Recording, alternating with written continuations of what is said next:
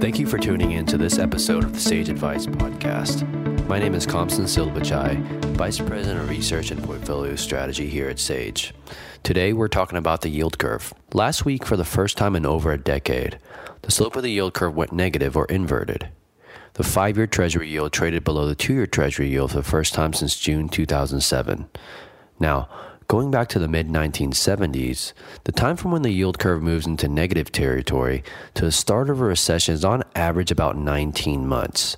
So while inverted yield curves don't mean a recession is imminent, they do signal the looming end of an economic expansion. So what causes an inverted yield curve? An inverted yield curve is a symptom of tightening monetary conditions from the Federal Reserve.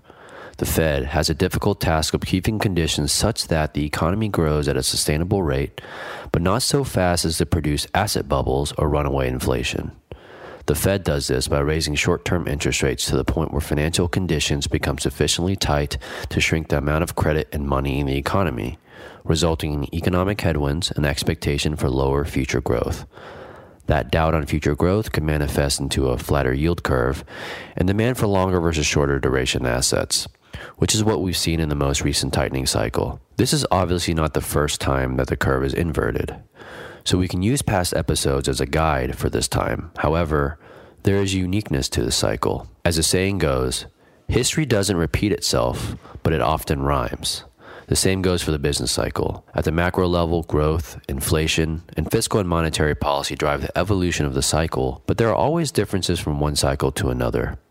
The big difference for this cycle, the unwind of a massive quantitative easing program, also known as QE. Let's review QE by going back 10 years.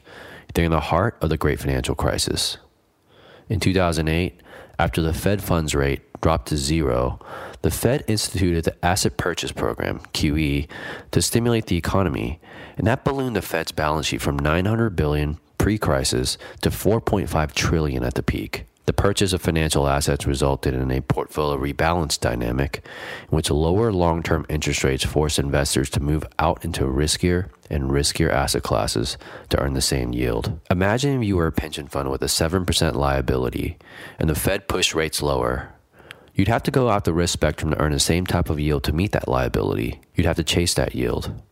Now, in that dynamic, volatility fell and remained low as investors were assured that the Fed would continue to buy bonds. So the opposite dynamic is happening today as the Fed is unwinding QE. Tightening monetary policy for the Fed includes raising interest rates and now, additionally, also includes shrinking the Fed balance sheet. This lack of buying has created a void in the marketplace as investors rebalance into safer asset classes. For example, cash has become more attractive as investors move out of riskier asset classes into safer asset classes such as cash. Volatility has picked up as a result, and we think as long as the Fed remains out of the markets and continues to unwind QE, volatility is likely here to stay.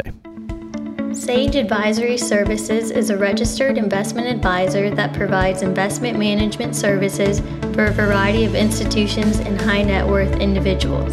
This podcast is for informational purposes only and is not intended as investment advice or an offer or solicitation with respect to the purchase or sale of any security, strategy, or investment product.